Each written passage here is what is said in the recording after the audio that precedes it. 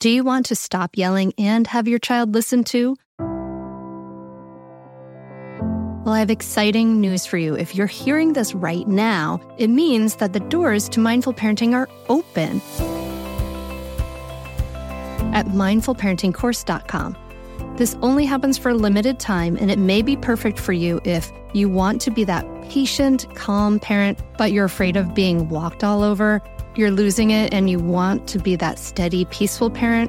You don't have a cohesive method, and you take in bad advice like just count to 1, 2, 3. Mindful parenting is an evidence-based system that not only teaches you how to calm your reactivity, but offers you a ton of personal guidance. A lot of other parenting coaches talk about the best way to respond to your child, but guess what? They don't walk you through the research-proven practices that it really takes to create changes that actually last. Mindful parenting teaches you the specific steps to create cooperative, loving relationships for life. In mindful parenting, you can learn how to stay calm, even if you find yourself shouting hourly now. Be present for your child no matter what they're going through. Resolve conflicts easily without yelling or taking away the iPad. Set limits without your child resenting you for days afterward. And build trust between you and your child so that you avoid misery in the teen years. The doors are open now at mindfulparentingcourse.com. Unlike other programs in Mindful Parenting, we offer one-on-one coaching to every member and weekly drop-in coaching sessions. Don't wait anymore. You and your kids are worth leveling up. Go to mindfulparentingcourse.com and join now before the doors close again. That's mindfulparentingcourse.com. I'll see you there.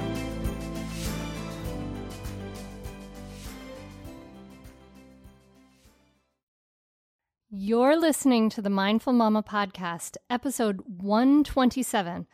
Today, we're talking about the good news about bad behavior with Catherine Lewis. Welcome to the Mindful Mama Podcast. Here, it's about becoming a less irritable, more joyful parent. At Mindful Mama, we know that you cannot give what you do not have, and when you have calm within, then you can give it to your children. I'm your host, Hunter Clark-Fields, Mindful Mama mentor. I coach overstressed moms on how to cultivate calm in their daily lives to create more peace and cooperation in their families. I've been practicing mindfulness for over 20 years. I'm the creator of the Mindful Parenting course, and I'm the mom of 2 girls who challenge me every day to hone my craft. Welcome back. If you're new to the podcast, we have been taking a brief summer recess, and to my loyal listener, I am so glad to be talking to you again. So welcome. I am so glad to be here. I'm so excited to start this new season, and I'm so grateful that you are here and really honored to be in your ears. In just a moment, I'm going to be sitting down with Catherine Reynolds Lewis, and she is an award-winning journalist, author, and speaker based in the DC area. Her book, The Good News About Bad Behavior, explains why modern kids are so undisciplined and tells the stories of innovators who are rebuilding lost self-control, resolving family conflict, and changing the trajectory of young lives. Catherine is a certified parent educator with the Parent Encouragement Program in Kensington, Maryland. And I'm so excited for you to sit down with us because I'm going to talk to her about some things that are really near and dear to my heart. And for every mindful mama who has wanted the stats to show that yelling and punishment are counterproductive, this episode is going to do that. There's some really powerful research behind Catherine's book. And I'm going to ask Catherine about why kids have less self-control now. Why do rewards actually discourage the behavior you want to incentivize?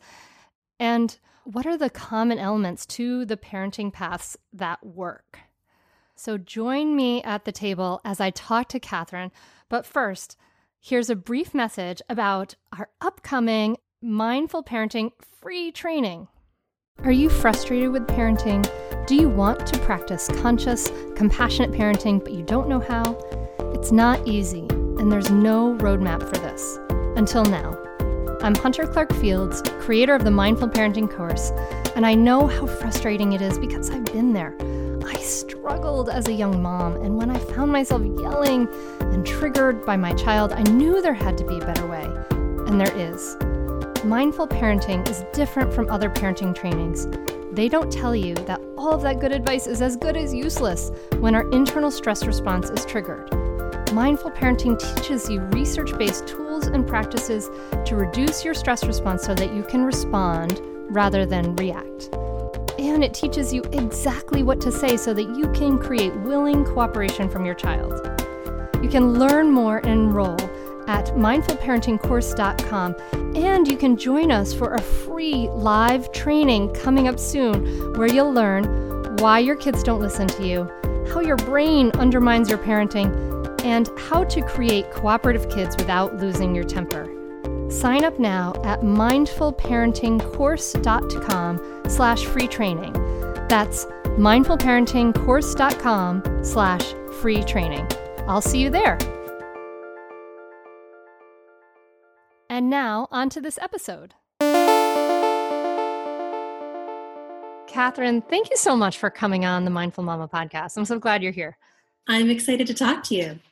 Your book, The Good News About Bad Behavior, you already. I'm so excited about it. Like, I have been reading it at night before I go to bed, and I've been flagging down my daughter to tell her different facts that you have in your book because I'm super excited about all the stuff that you have in here. But for the person who is new to this, you talk about why kids are less disciplined than ever, which is kind of interesting, which is, so I've been sharing it with my coaching people, and I've been like, listen, if you think your kids are a little crazy, it's true. Catherine Reynolds Lewis says so. So can you tell us about what the problem is? Yeah, it's really something that I got into exploring because of my own question. Is this normal? I don't remember kids being this chaotic when I was little, and grew out of my experiences as a mother and a school volunteer. And then, I got my journalist brain interested, and I started looking at the science and interviewing teachers and parents and psychologists and following scientists to try to understand, is there something different about kids today, the way that they're growing up, the way that their brains are working? And I concluded that yes, kids just don't have the same ability to manage their thoughts, behavior, and emotions that they might have 20 or 30 or 40 years ago for a number of factors. And we see this in the rise in anxiety, ADHD, depression, self-harm, suicidality. 1 in 2 children by the time they're 18 will have a mood or behavioral disorder or a substance addiction, according to the National Institutes of Health. And if you looked at the CDC data, you can see that the suicide rate among children 10 to 14 has doubled in the last decade. And it's gone up 41% for kids 15 to 19. So it's a bunch of scary statistics, and it may not seem like it applies to your neurotypical kid, but we know that children are all on a spectrum. And so the behaviors that maybe reach the level of a diagnosis in some kids are still present in other kids where they have more trouble sitting still in their chair. They have more trouble staying organized or managing their big emotions or dealing with conflict with siblings or other children. So we need to understand that our kids are starting off needing more support and more practice. And when they are, quote unquote, misbehaved, it's not a reflection on our bad parenting. It doesn't mean they're going to be in a van down by the river in 20 years. It's normal, and we just need to be curious, understand what's going on, and support them in developing better skills.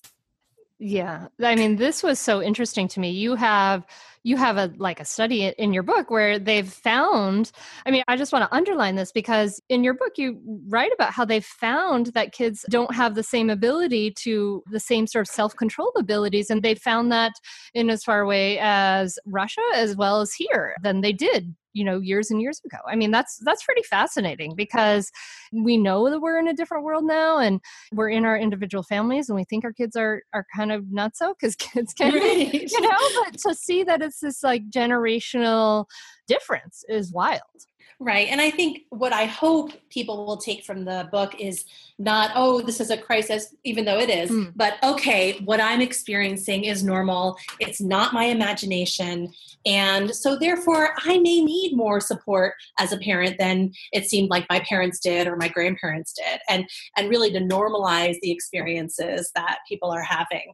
And that study in Russia, to me, was so powerful because it just simply measured the time that children could stand still when told to do so. And to me, that was just such a simple measure and so powerful to see that that raw number of seconds that kids can stand still now has declined.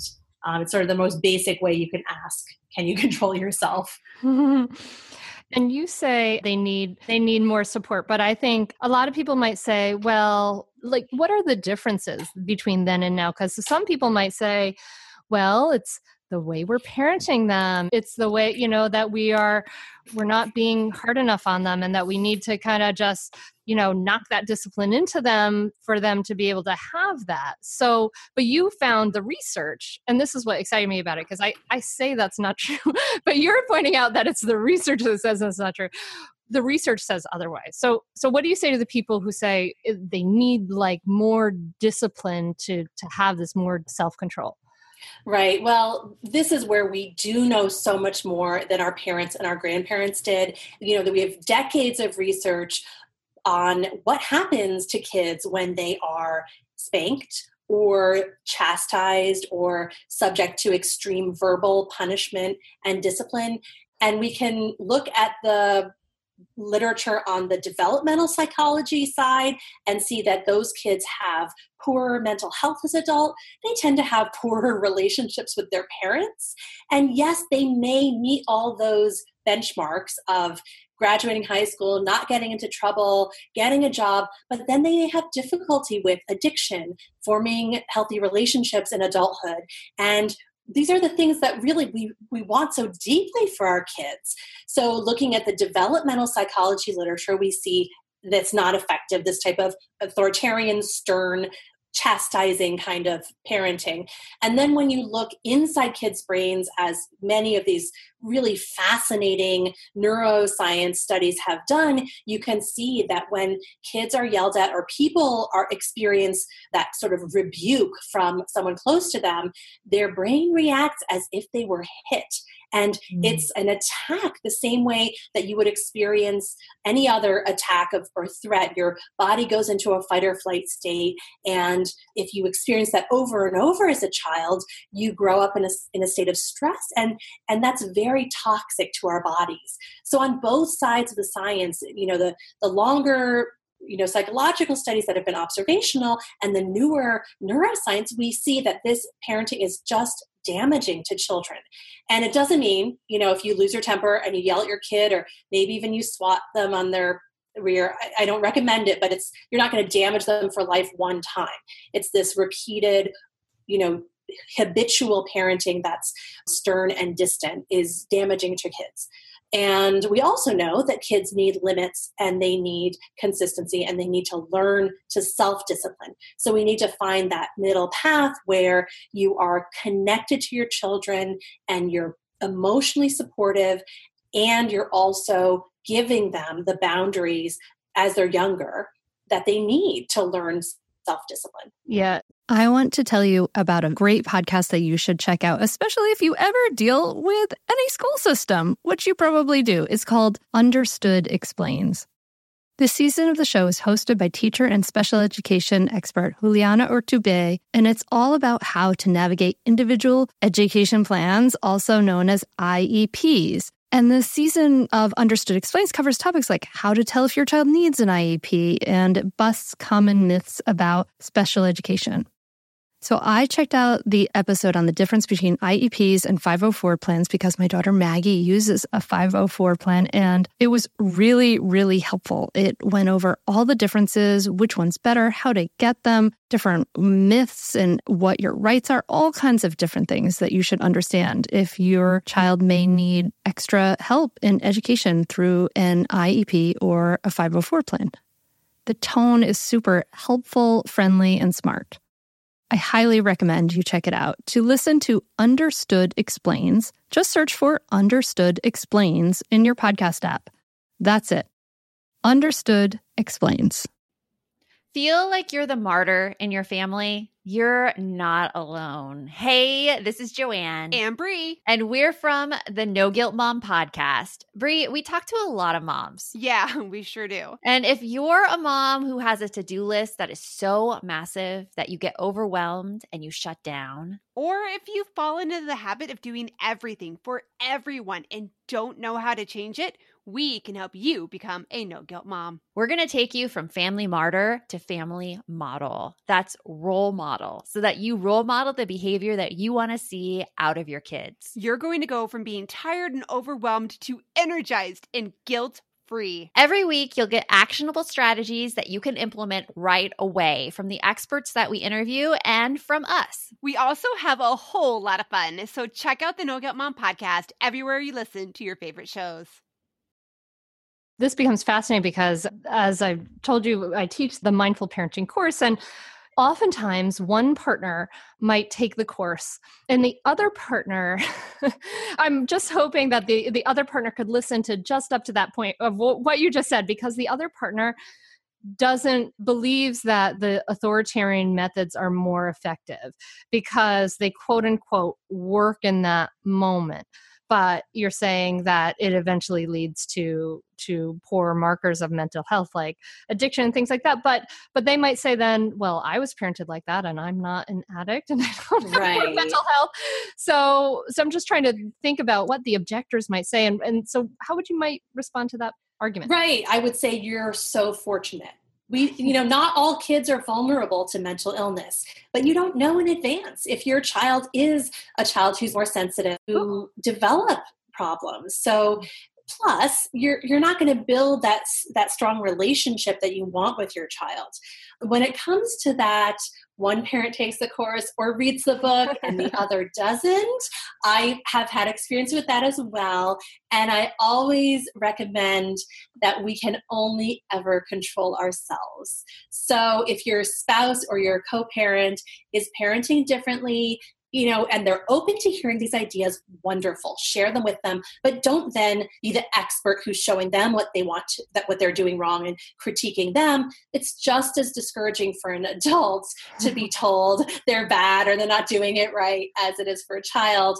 And the better solution is just to parent the way that you want to parent, and they'll notice, if they're sensitive and observant, that you're getting better results with the kids. The kids want to be with you. The kids are cooperative. They help with chores when you're around, and that kind of evidence is going to be more effective than telling them, I read this awesome book, or I listened to an amazing e-course, or I heard this fabulous podcast, because it's really the proof that will sway the doubters. Yeah, absolutely. And there's other problems, right, with you talk about sort of harsh discipline, but even if it's not harsh, you point out in the book the problems with reward and punishment. So, and what this is all kind of coming back to, which I just want to point out for you, dear listener, is that this is like what Catherine's referring to, is this like distinction between intrinsic versus extrinsic modes of motivation. And that when we're motivated by something that is outside of ourselves, when we're kind of forced to be doing something that's outside ourselves, whether it's by reward or punishment or fear of the yelling or the spanking, that's not a kind of motivation that lasts that long. That we're going to get to the intrinsic motivation. But Catherine, tell us about the reward and punishment and what the research says about that as well. Yeah, it's fascinating. And these are the sort of two tools that parents instinctively turn to. At least I did when I first had kids, was how do I offer that carrot that will get them to do it, or threaten with the stick? And if you look at the literature, rewards actually discourage the behavior you want to incentivize. It's super counterintuitive, but if you look at the research by Ryan and DC out of University of Rochester, or Carol Dweck at Stanford, the studies that they've done where they offer a reward, whether it's a monetary reward or some other incentive, the people who are given the reward count the activity as less valuable compared with people who were just offered the activity. And that can be doing a puzzle or trying a new beverage or all the things we try to get our kids to do, try new things, challenge themselves, explore their palate. And so it's important for us as parents to realize that if we reward a behavior, it may work in the near term, but we're telling that child this behavior is intrinsically undesirable and therefore I have to reward you, and the kid themselves counts it as less enjoyable. So it happens with work, with taking risks in school, with foods. And so really it's very dangerous, a slippery slope with rewards. And eventually there will come a time when the kid just doesn't really care about the reward. And then you haven't developed the social connections or the cooperation that would otherwise get the child to go along with whatever you're proposing. That's the problem with rewards. The problem with punishment is, as I discussed before, it creates this barrier between the child and the adult. It breaks the relationship, at least in a small way. And so therefore it turns the child away from the person that could be supporting them, building their neural pathways, helping them to understand the experience. And it misses that opportunity for building social and emotional skills in that moment. So you dove into all this research because you were a parent and and your kids were, imagine you were in that baffling place that we all get to, probably around when our kids are 2, and we're like, what is going on? How do I do this? What's going on? It sounds like reward and punishment was something that you tried. You tried some of these counterproductive methods that are kind of just in our culture and in our zeitgeist, right? Oh, absolutely. I gave stickers. I counted to 3. I used all of them, and they did work often for at least a couple weeks, and especially with our older kids. Then our third came along and she was not having it. So I had to find new strategies, and I'm really grateful to her that she just was on a completely different track, because we realized that we needed deeper tools to really raise resilient kids who could be self-disciplined. Yeah, I'm always grateful to my very intense first child for putting me on this path in the first place. It's amazing. So the problem is that the kids are more chaotic. They actually have less self-control. But then these tools that we want to reach for, these traditional tools, authoritarian tools like yelling, like reward, like punishment, you point out that they're actually counterproductive, because it in the long run, it really makes, maybe in the short run, you have a kid who's afraid of you and they're like, okay, I do the thing. But in the long run, there's probably a lot of resentment that's built. Right. And you're teaching the child people who are more powerful can control the people who are less powerful. And so you're building a child who's always going to seek power. They're always going to be looking for an opportunity to be in charge, to be in control, to boss you. And so you're just setting yourself up for power struggles, for passive aggressive behavior, or a child who becomes sneaky, who says, I'm going to do what I want, and I'm going to do it behind my parents' back, because there's no path to compromise. There's no way I can have input into how my life goes. So instead, I'm just going to find, a way to do it that's hidden. Yeah. So then there's lying and all of those things, because they only want to maybe do the thing because of the external thing. And so it's not like an internal desire. So, all this research. Also, I want to point out that you do a lot of research into kind of the opposite. And, it was interesting to you, the permissive side, right? And it was interesting for me to read this, because apparently, I'm 40 years old. You talk about how this this permissive parenting becomes much more popular in the 1990s, which of course I was like, I was a 13-year-old at the time. So it was all passing me by. And, so tell us about how this, the pendulum swung in this other direction, and what are some of the problems on this side? Right. So permissive parenting certainly was my first instinct when I didn't want to be the authoritarian, hammer that came down on my kids. But the problem with permissive parenting is that it's actually, kids have even worse outcomes than kids who have authoritarian parents. They tend to do poorly in school. They tend to experiment with drugs and sex and risky behavior. And at the same time, they're not learning, the discipline to show up at school, get good grades. And so they tend to have really bad outcomes. They may have a good relationship with you. They may have decent mental health, but they're not going to have the sort of life success outcomes that will sustain them as an adult. And ultimately, if you're not doing well in school, you're not succeeding in that arena, often kids do sometimes turn to substances or, become addicted just because they're allowed to try it by a permissive parent. And this is what I often see parents doing. They don't want to yell. They don't want to say my way or the highway. And so instead they kneel down and they have like a half an hour conversation with a 2-year-old who's in the middle of a meltdown. And that's not good either, right? Because that's not helping. Our kids, when they are melting down, when they're having tantrums, they cannot hear us. They're not going to be reached by reason or logic or words in that moment, unless it's something like, I'm here, I'm with you, I love you, that sort of small, short, empathetic messages that can help them calm down. That once their brains are regulated, then you can go into problem solving. But I think parents do often talk a lot because we don't want to be yelling. But we somehow think if our child, our 3-year-old, just heard the logic, they would suddenly not want that sugared cereal because it's so bad for their teeth and their health. And, that doesn't work either. It's amazing. It's hard to imagine that 2-year-old saying, no, thanks. I don't want that. Right. Yeah. Yeah. So we don't want either of these, which of course, for me, as somebody who, I thought I was going to have this great relationship with my daughters, and then it became my daughter at the time, and it became so difficult and so challenging. And I discovered for myself that my parents' voice came out of my mouth and that my father's anger came out of me. And I had to really learn tools to lower my reactivity so I could communicate more effectively. And so I'm wondering, we're going to talk about the middle path, which is the path that I found and that you found. This is this more effective. There are paths, I should say.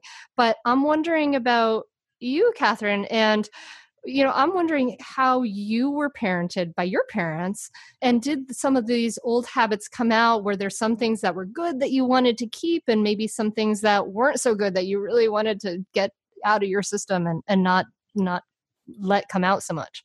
Yeah. Oh, that's a great question.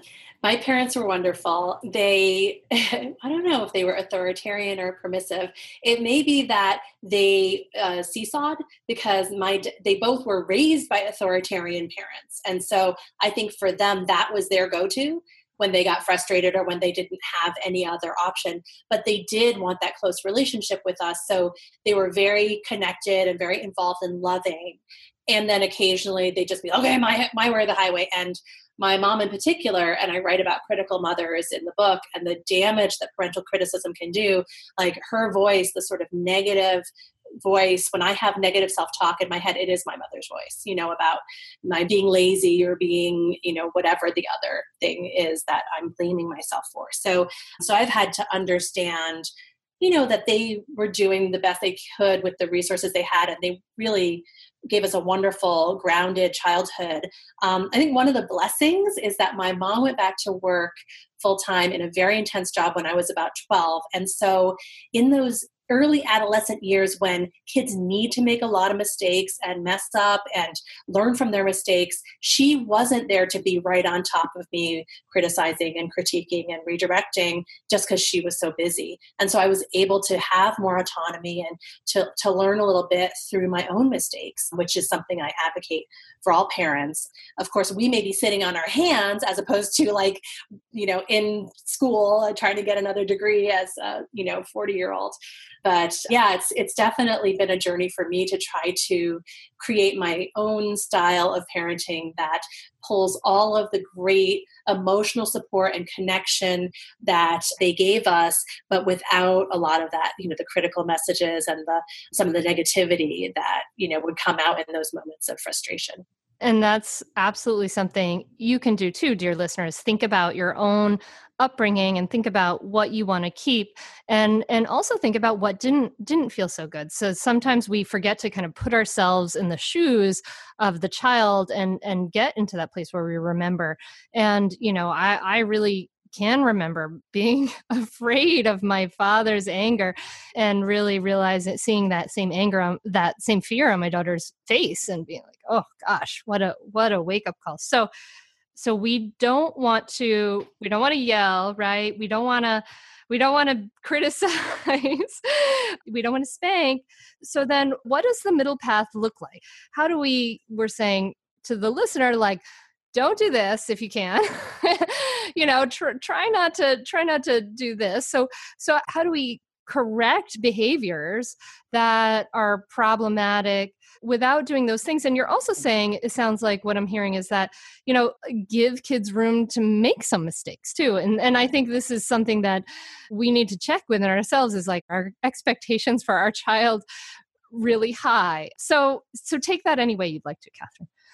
It's a great question. And that in my book, I loved earlier when you said the middle ways or the middle paths, because there are so many different ways of threading this needle. And in the book, I spent 5 years researching and reporting the effective discipline models that are out there that have been used for decades and are really successful, have great outcomes. So I looked at 4 different models of discipline, 2 in schools and 2 in homes, and tried to pull out what are the common threads that make these effective, that actually end up teaching kids self-discipline to manage their thoughts, behavior, and emotions. And I came out with 3 common elements in all of them. Number 1, connection between the adult and child. Number 2, communication about the issue or the behavior or the problem that's in question. And the third, a focus on capability building. And this is both in the moment, whatever discipline issue you're dealing with, building their social and emotional skills, but also more broadly, helping children to see themselves and actually to be capable. So they're contributing to the household. They're doing things that actually help our family and community. They can look at themselves as really mattering and belonging, as opposed to childhood just being focused on achievement and how, fast they run, how many soccer goals they kick, how brilliantly they play the piano, what grades they get. So those 3 elements, connection, communication, and capability building, are also supported by that scientific literature. And it's fascinating, so much in the book, but just a couple that I'll pull out. When you hold someone's hand, you actually help their brain regulate the fight or flight response. So if your child's having a tantrum and you're able to put a hand on their shoulder, hold their hand, give a hug, some kids will not let you, and so then you don't push it. But that can actually change the neurobiology in their brains at that moment and help them to calm down from the agitated fight or flight state. And I also think a lot of what we do as parents that's helpful is not in that moment of conflict or tantrum. Mm-hmm.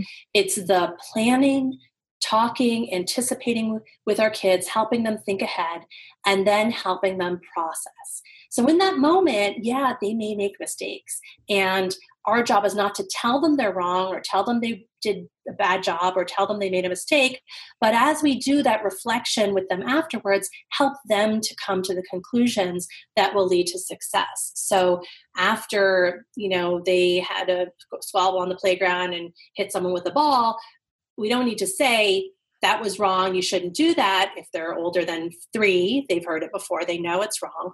But to tell them, hey, what was that like? What could you do next time? And they may say, I was bad, I shouldn't have hit them with the ball. And you say, yeah, it sounds like you had an impulse, you had a feeling you just wanted to hit.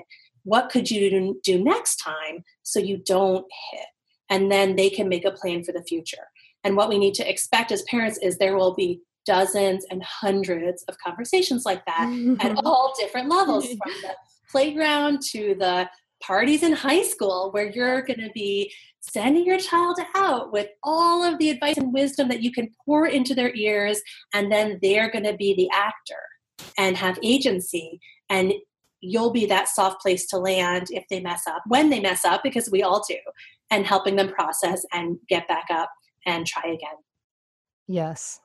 I love this. So you're talking about, instead of being reactive to that moment, that difficult moment, helping them kind of emotionally get through that moment. You're talking about, and you talk about a lot in the book, is this idea of the emotional regulation. And so what you're kind of saying is like, our emotions and our kids' emotions drive us to do stupid stuff sometimes, right?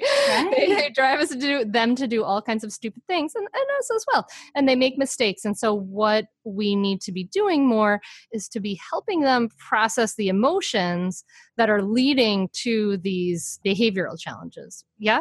Right, exactly. And, or even to help them understand, you know what, this day was too busy for me. I can't go from soccer to a birthday party to swim and not lose it. So I just, maybe it's something bigger than just the emotions. Maybe it's that they're a kind of kid who needs more downtime, or they actually get bored and they need more structured activity, but helping them to understand who they are and to make the most and the best of their lives and figure out how they're going to contribute to the world, which is really all we all want for our kids.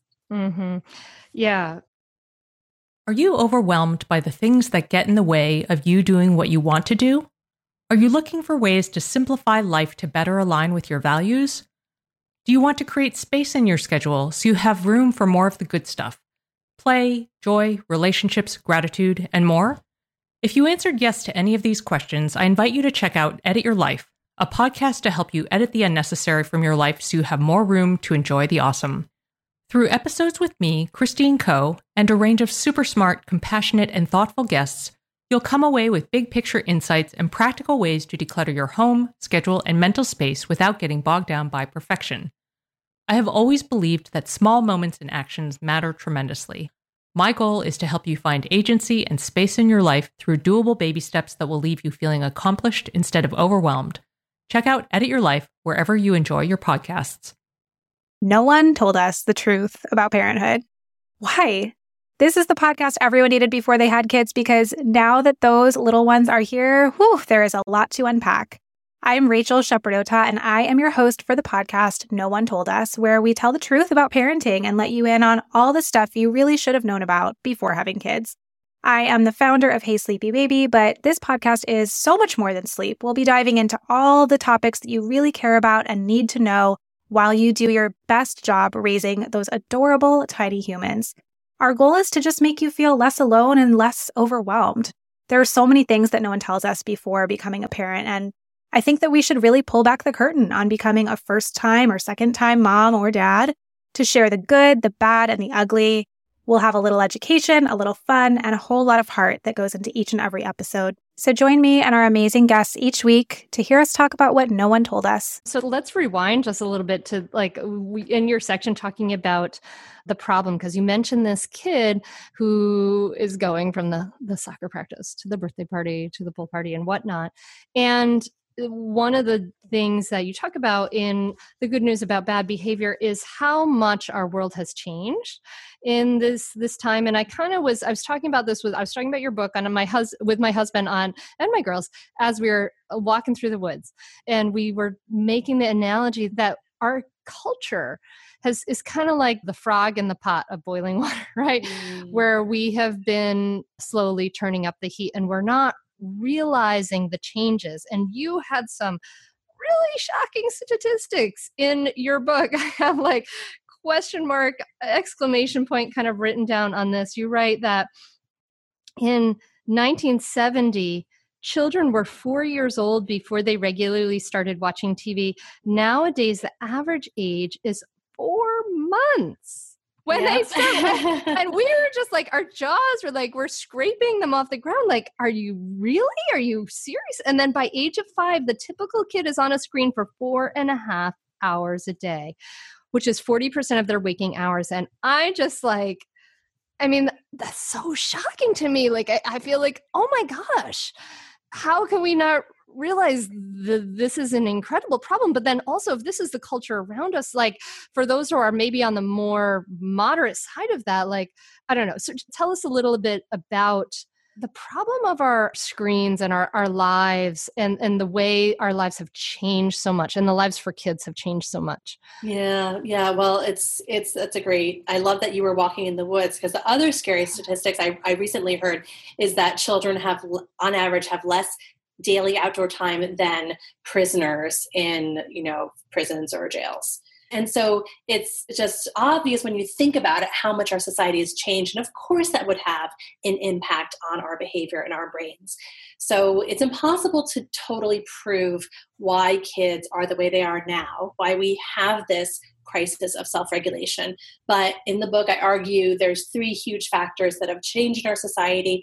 Number 1, you mentioned, which is the dramatic increase in screens and technology. It's really just now our ecosystem. It's the default that we have them at our fingertips.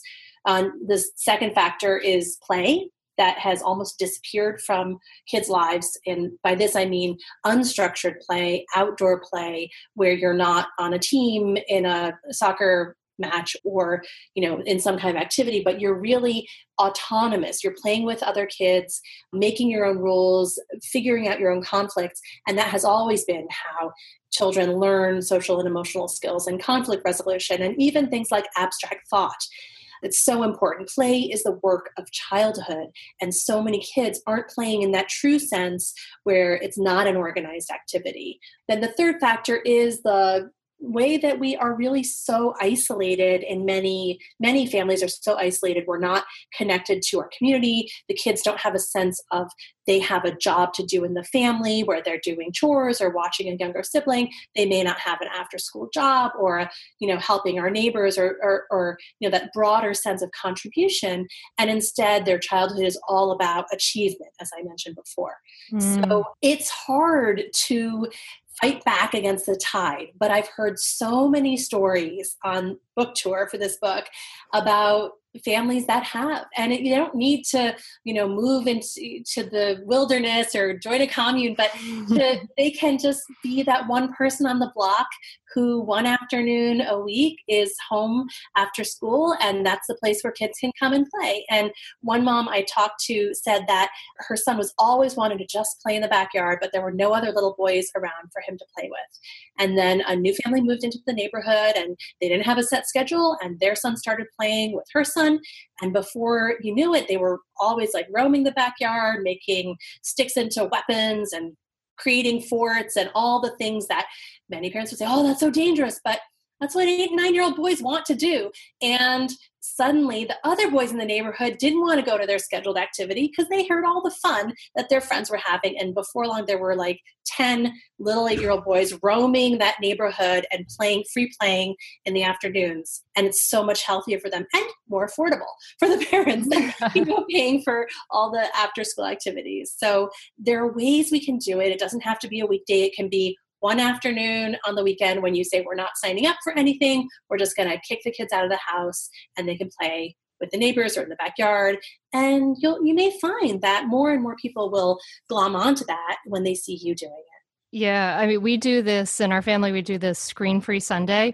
And so every Sunday we don't have any screen time. And sometimes we feel like we need to make sort of, the irony is we want to make Instagram posts of it, hashtag screen-free Sunday. Oh, that's so funny. Things our kids do on Screen-Free Sunday are amazing because they get into all these really creative projects. There's books that start being created and forts and all these really cool things that end up happening on Screen-Free Sunday. And I love that you're encouraging people to get out and to let your kids play because we need that. And so what do you say to the listener who says that I'm too afraid to let my kids out into the neighborhood, and what are some good guidelines? I mean, it's hard to say. I mean, every kid is individual, but what might you say to the people who say I'm afraid to let my kids out, and what might be some baby steps that they could take?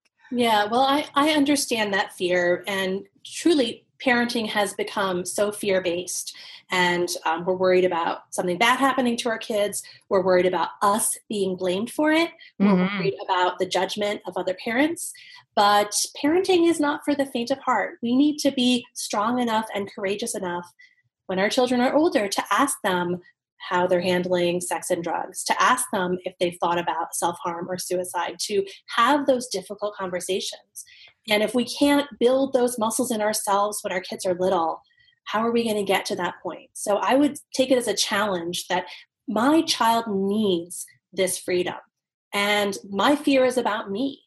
And anxiety, I don't think it's a coincidence, is the biggest disorder of those disorders that I mentioned before. Nearly a third of kids in the NIH study developed anxiety by the time they're 18. So our children need the opportunity to test themselves and take risks more than we need to feel that they're safe because we have them within eyesight.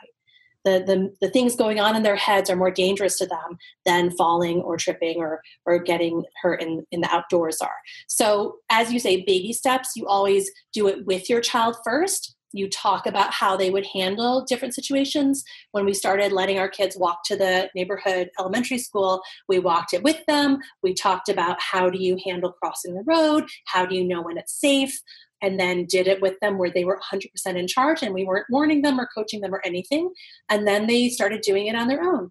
And I admit, I called the school secretary to make sure they got there safely. And she was kind enough to tell me yes. So it's the same with like when you let your kids go on bike rides around the neighborhood. We always have them in pairs. We have a rule that even if you have the worst fight you've ever had with your friend or your sibling, you never leave a friend. And so you can bike back steaming at each other, but you make sure you're both home before you split up.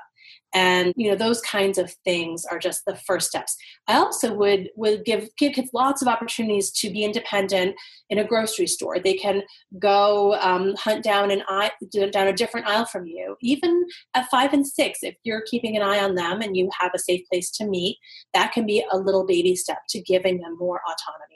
Mm-hmm. I love that. I love those. It's funny. Yeah. And you're talking about coaching, not controlling, right? And the whole point of this is to work ourselves out of a job, right? So we want to be doing that. I have to share, we live in kind of a little patch of woods and we have a lot of English ivy and we have poison ivy. And I have to say my girls are like expert spotters in poison ivy at this point because I've, just taught them how to do it. So it's such a great analogy too, because we cannot be there every minute of their life and that's not healthy. So we have to give them the skills and the knowledge to protect themselves. Yes, exactly. So before we let you go, Catherine, I want that you mentioned a couple other things in the book that I think are really important to underline. And dear listener, you have to get this book because it's wonderful. It's so readable, chock full of knowledge. It's great for all those partners who want the stats. Get it for the partners who want the stats.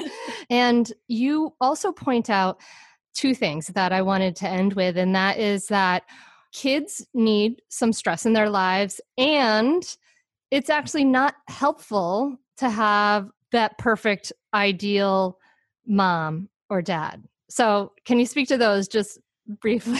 Yes. This is the other big bugaboo of parenting, aside from fear, is inadequacy or guilt or whatever you want to call it. If we mess up, if we have one moment where we don't parent the way we planned, we beat ourselves up so hard. If we forget a permission slip or yell or do something else that shows we are human, it's somehow impossible. And yet, think about if you were a child who sees you as so capable and competent and always knowing what to do when. If you never mess up, boy, how are they ever going to imagine they can be as capable as you? Whereas if you mess up and you normalize being imperfect, then it's okay for them to be imperfect too. Mm-hmm.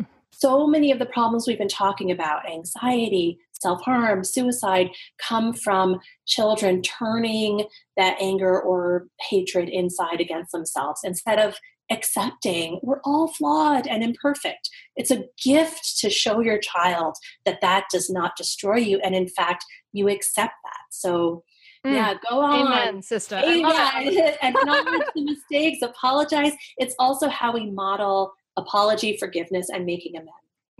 Yes. And then kids need some stress in their life, right? Yes. So this is how we all learn and change and grow. When you look back at your life and you think about when were the times I really discovered I was capable, it was when you were faced with real challenge. So we can't and we shouldn't try to remove all those challenges from our child's life, whether that's teacher who's perhaps not the nicest, or a playmate who we see our child having conflicts with, or the many other bumps in the road that are part of a normal childhood. We can help our child prepare for them, as I said before, and process them, but we shouldn't try to eliminate them, because, at what point is it going to be okay for our child to experience difficulty? When they're 18? Well, then if they've never experienced it up until then, they won't be ready. We need to help them have the opportunity to build those muscles. Catherine, this is amazing. You have just dropped so many wisdom bombs on us today. I think it's wonderful. Dear listener, you go get The Good News About Bad Behavior. It's really a great read. Catherine's a great writer, and it's chock full of those statistics that really back all this up. So if you need the support for a partner or a spouse who says, I don't know, we need to spank the kids. So, Catherine, where can people connect with you and tell them maybe their takeaways from listening to the Mindful Mama podcast with you today? Oh, I would love to hear from listeners. My website is CatherineRLewis.com. I'm on Facebook at Catherine R. Lewis, Instagram, Catherine Reynolds Lewis, and Twitter, Catherine Lewis. Catherine, this has been a great gift for you to take the time to talk to us. And I just want to thank you for this work, because you took the strengths, your journalism strengths that you have, which are in your writing strengths, which are considerable. And you presented this information with such clarity and such humanity. And I think this work that you've done in this book is really going to help shift the dial. It's going to help change things for so many people in ways that you'll never, ever know, I'm sure, but it's really helping me, and I'm definitely going to pass it on to others. So I just want to thank you for the work that you've put out in the world, and thank you for coming on the podcast. Oh, Hunter, thank you so much. I have loved the conversation, and thank you for supporting parents and families, and I'm excited to read your book when it's out. Coming soon, everybody.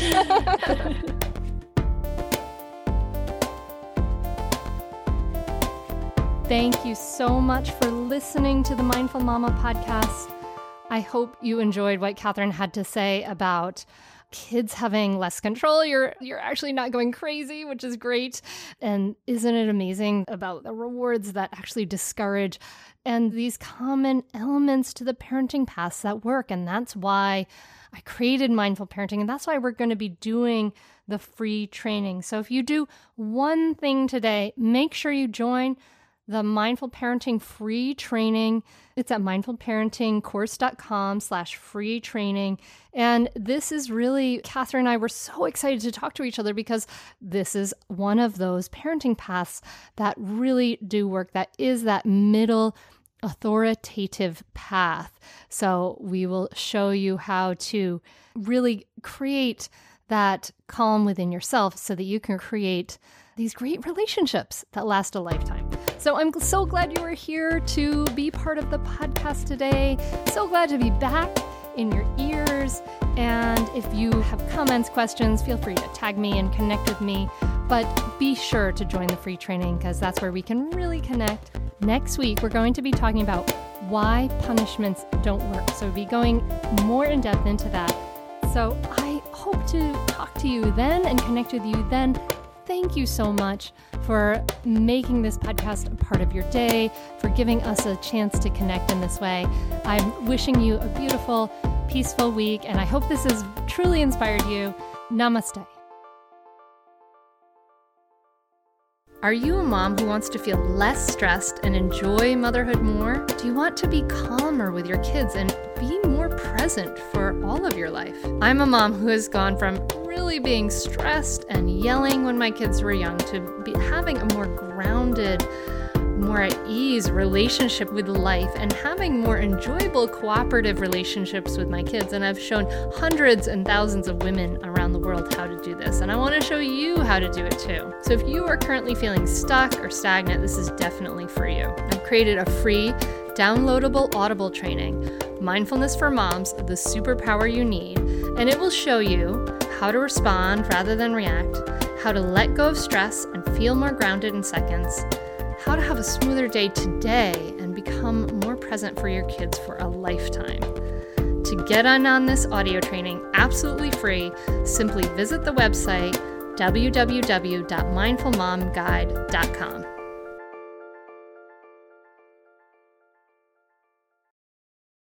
Hey there, I'm Debbie Reber, the founder of Tilt Parenting and the author of the book Differently Wired.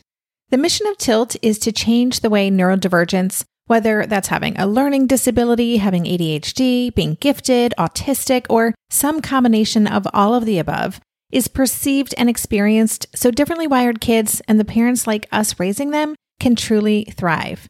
On the Tilt Parenting podcast, I get to talk with authors, therapists, educators, and parenting experts who are committed to this mission. I ask the questions my listeners are most curious about when it comes to supporting our kids. And in turn, my guests share strategies for challenges, out-of-the-box ideas for navigating school, best practices for therapies, tips for advocating, and so many thoughtful insights on what it really takes to help our kids grow up feeling seen and respected so they can create awesome lives for themselves. I know that raising a differently wired kid can feel overwhelming and isolating, but I promise you, you are not alone, and it can feel so much better. If you're on this parenting journey, come listen to Tilt Parenting. Together, we can shift this paradigm and show up for our exceptional kids with hope, possibility, and joy.